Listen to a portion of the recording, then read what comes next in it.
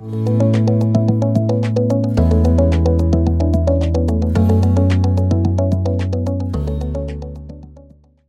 and welcome to European Pharmaceutical Reviews podcast.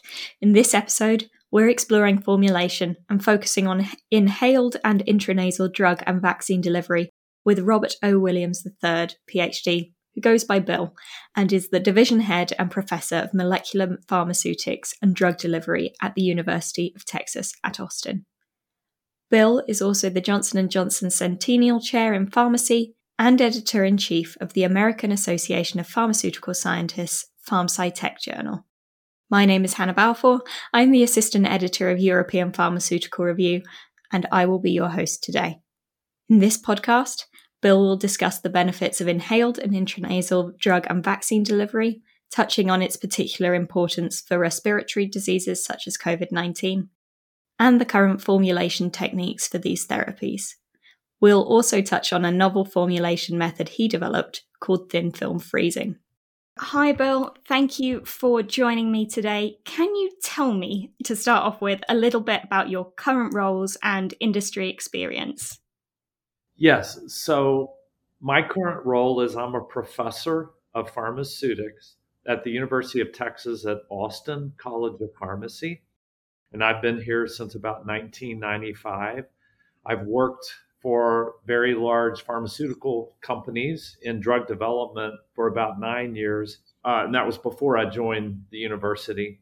And then since joining the university, I've been involved in several startup companies. And the most recently one company is called TFF Pharmaceuticals, which is now a U.S. publicly traded company. And it's built around products and a process called thin film freezing. Thank you, Bill. We will get on to talking about thin film freezing later on in this episode, but first, let's set the scene. What are inhaled and intranasal drugs, and why is this method of drug delivery used? Yeah, so inhaled and nasally delivered drugs. So these are drugs that are in either a liquid or a solid powder form that are administered to a patient, either to the lungs, for inhaled delivery or into the nasal passageways for nasal delivery. These types of delivery routes, they require a device. The device has to be used by the patient in order to facilitate administration into the nasal passageways or through the mouth and into the lungs. So, what are the benefits of delivering drugs or vaccines in this fashion? Why not just inject them or take a tablet? Yeah, so about probably nearly 90% of drugs that are being developed are not water soluble. And these drugs, if they're not water soluble, if you or myself takes this drug into the stomach, so by the mouth, so orally administered, that drug won't dissolve. It'll just pass out through the gastrointestinal tract. So it's what we call as being not bioavailable. And the problem with that is that drug in the GI tract, as it passes through, can cause side effects. So therefore, delivering it via nose or to the lungs bypasses that and often delivers it right to the site of action. Now, injectable is another issue because, as we know, with the global pandemic crisis, we're kind of hopefully over the hump, but now we're trying to get vaccines out. Those vaccines are injectable. They're subcutaneous or intramuscular, and they require a needle and they require a syringe and special, equipment and storage.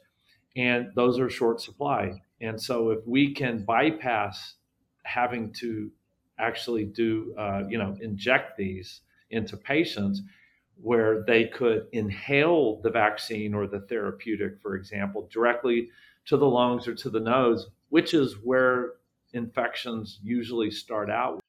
It's better to deliver those right to the site where these bacteria or viruses are.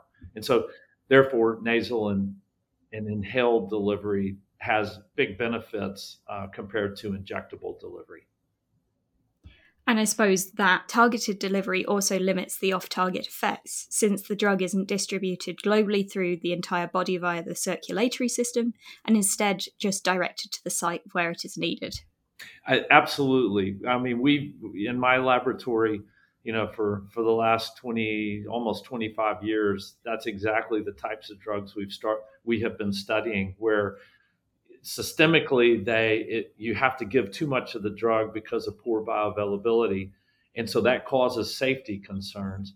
And so we deliver it right to the site of action. We've studied fungus infections and lung transplant rejection, and you get the drugs right to the site where they're needed, and your systemic levels are much lower, so you don't have the safety issues. Drugs and vaccines delivered through inhaled and intranasal techniques have gained particular popularity with the COVID pandemic. COVID-19 is obviously a respiratory disease caused by the SARS-CoV-2 virus. Is this why these more respiratory system-focused delivery techniques have gained press? Yes, I mean COVID. We inhale it or through the nose or directly into the lungs, and so the thinking is, and what we're pursuing, a couple of different ways. One, trying to stabilize an injectable liquid that requires cold chain. The other is alternative routes of delivery. So creating a dry powder that will stabilize the protein, the biologic, that's the antigen, the vaccine, will stabilize it in a form that could be used with a commercially available, low-cost dry powder inhaler, so that vaccine, that protein, that antigen is directly inhaled into the lungs or directly inhaled into the nasal passages, where it will induce a mucosal immune response against that particular virus. And if it's COVID, it's the SARS-CoV-2 virus. And could you tell me a little bit about why the mucosal immune response is so important? Because it's different from the circulatory immune response, and we've heard quite a lot about it. Yeah, so that it is important. And inhalation delivery of vaccines has been studied. Influenza A, it's a flu vaccine from MedImmune that's been out for quite a few years. It's an attenuated vaccine. And so this is not unheard of. And so, but it's particularly gained importance with the SARS-CoV-2 virus, because if you can deliver the antigen as a particle directly into the lungs or to the nasal passageways with some type of adjuvant, that will elicit a mucosal immune response. And that mucosal immune response, that literally is the largest lymphoid tissue in the human body. So it's a very positive and immediate type of immune response that's desired. And obviously the mucosal layer is effectively where the virus lands to begin with. It is those layers that are first in contact with it. Right. And if the antibody that's generated can prevent the virus, bind it and prevent the virus from even entering the body, then you literally don't have the infection. So that alternative route of delivery has a lot of advantages. And could you tell me what are some of the key therapies or vaccines that are currently on the market that are delivered by inhaled or intranasal delivery? Yeah, so I mean, the main one is it's a liquid attenuated vaccine for seasonal flu, and it has been around probably 15 years, and that's an important one. Particularly, it was touted for children, administering to children at schools, because there was no needle and syringe that was required. And so, literally they would line the kids up in elementary school, and the nurse would, have the child two atomizations into the nose, and they're vaccinated. So that worked really well. And I suppose asthma is another major therapeutic indication for inhaled delivery, with a lot of people using albuterol inhalers to control their symptoms. From here, we're going to move on into the more formulation aspects of inhaled and intranasal drug delivery. So, Bill, I've read that a lot of inhaled and intranasal drugs are formulated into liquids. However, in certain papers, you've proposed that powder formulations have several advantages. Could you explain what the benefits are, particularly for larger proteins or biologics, of having a powder formulation? Yes, absolutely. So there's basically three types of devices for inhaled delivery. There's a pressurized meter dose, which requires a high pressure volatile propellant. There's what's called nebulizers, which are based on water.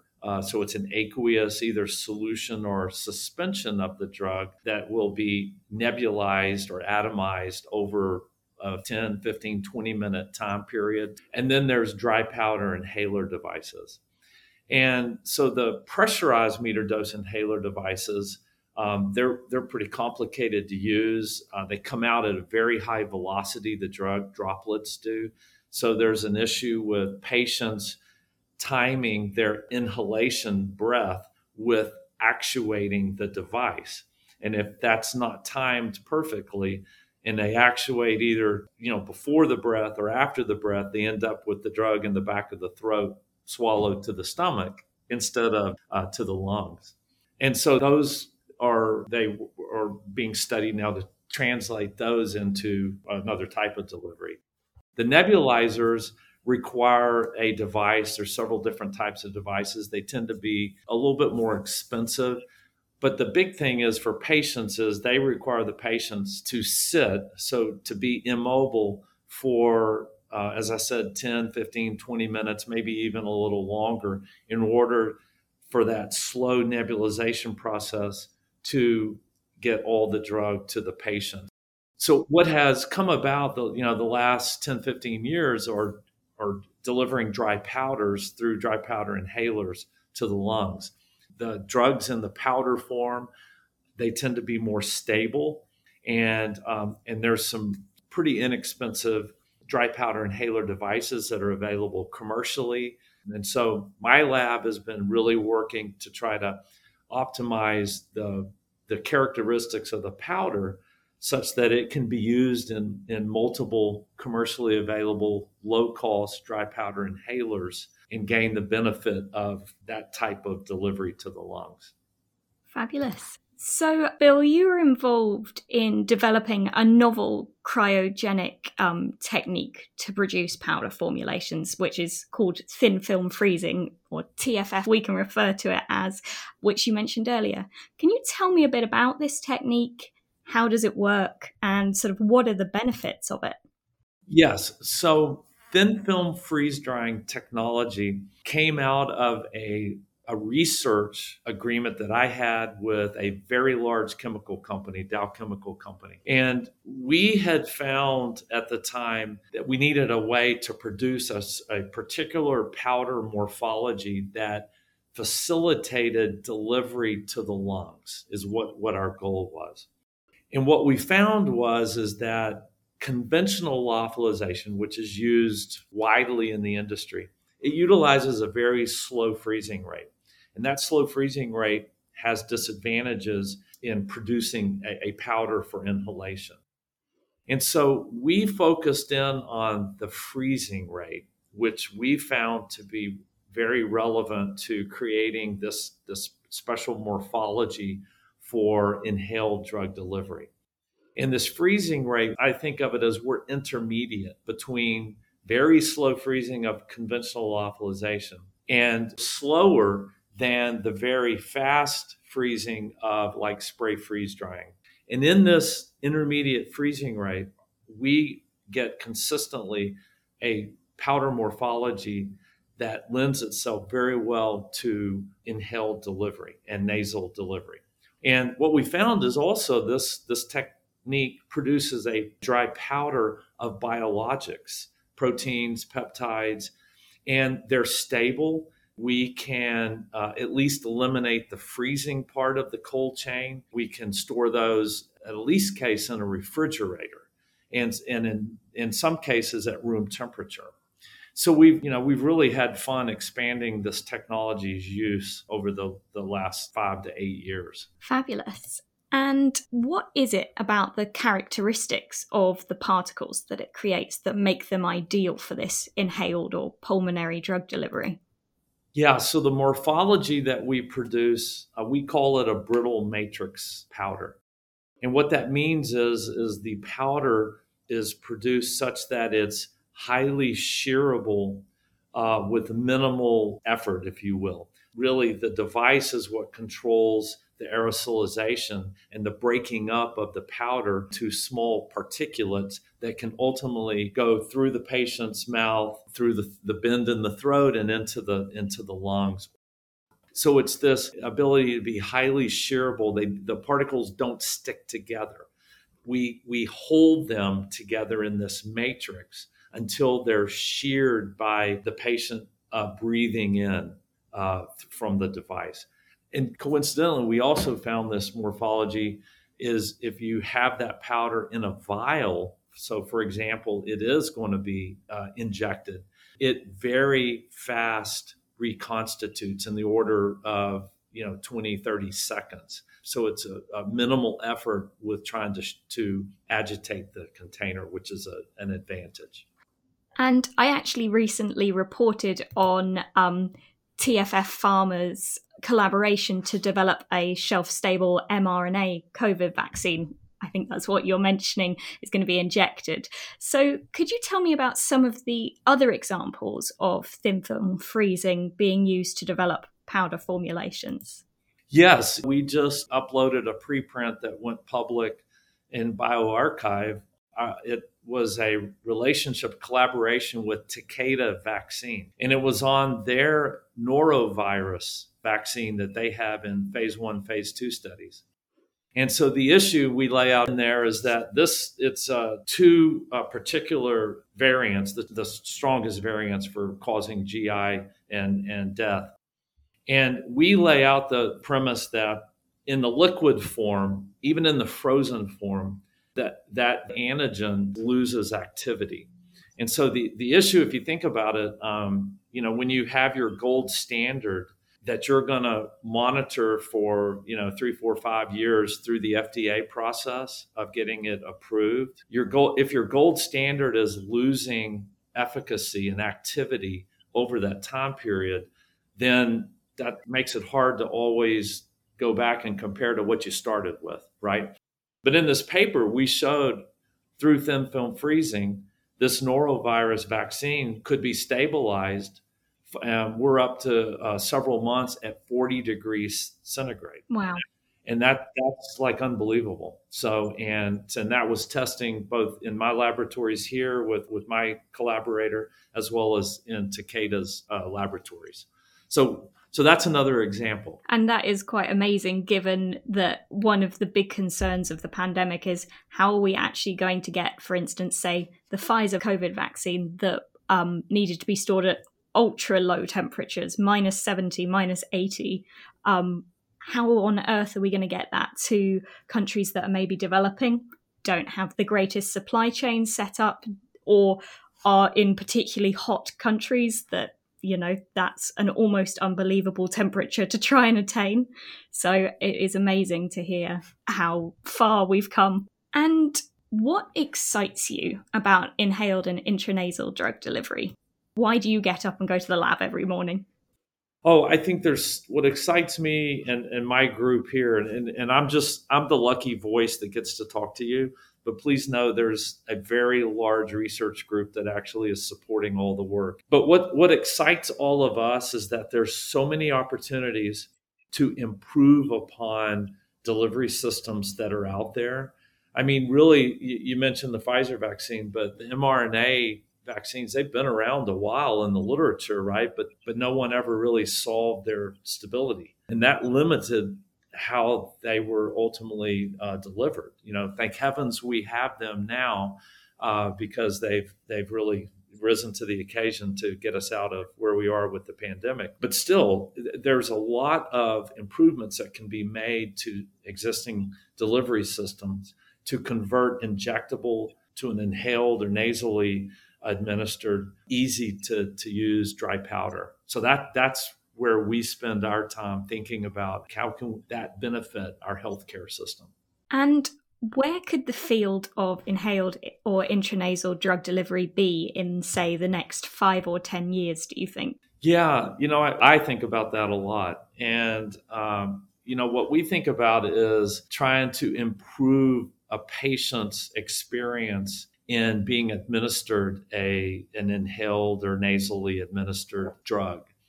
And so that comes in the form of collaborations with engineers who can help us design more efficient devices that will be friendly to the actual formulation that goes within the device for that particular patient population that has whatever disease they have that might really negatively affect their ability to use typical inhalers. And are there any unmet medical needs or existing medical challenges that you believe inhaled or intranasal drug delivery could be used to combat? Yeah, I think the challenges is the inhaled and nasal delivery routes of administration can really help as an alternative route for vaccines and for therapeutics of disease for these proteins like these monoclonal antibodies that are being studied now. It's best to deliver them right to the site where the virus or the bacteria or fungus first enters the body. And so if we can get the antigen there and create that immune response right then and prevent it from being really taken up by the body, that would be the goal. So that's an area we're very active in from a research standpoint. And I definitely think one of the big things with the inhaled or intranasal thing that's garnered a lot of attention is the idea that it's very localized and therefore less potential for side effects. Because I think a lot of, say, for instance, the clotting with the recombinant vector vaccines has really put people off and has actually discouraged the rollout in some ways. Yeah, I agree with you. I think if you can, keep it localized, it seems logical. I mean, we have to prove this, but that would minimize the systemic side effects that are observed in some patients. Well, unfortunately, that's all we have time to discuss today. Thank you, Bill, for joining us and for your wonderful insights into formulation for inhaled and intranasal drug and vaccine delivery and the thin film freezing technology in particular. On behalf of European Pharmaceutical Review and Dr. Bill Williams, I'd like to thank you all for listening, and we hope you'll join us for our next episode soon. Goodbye.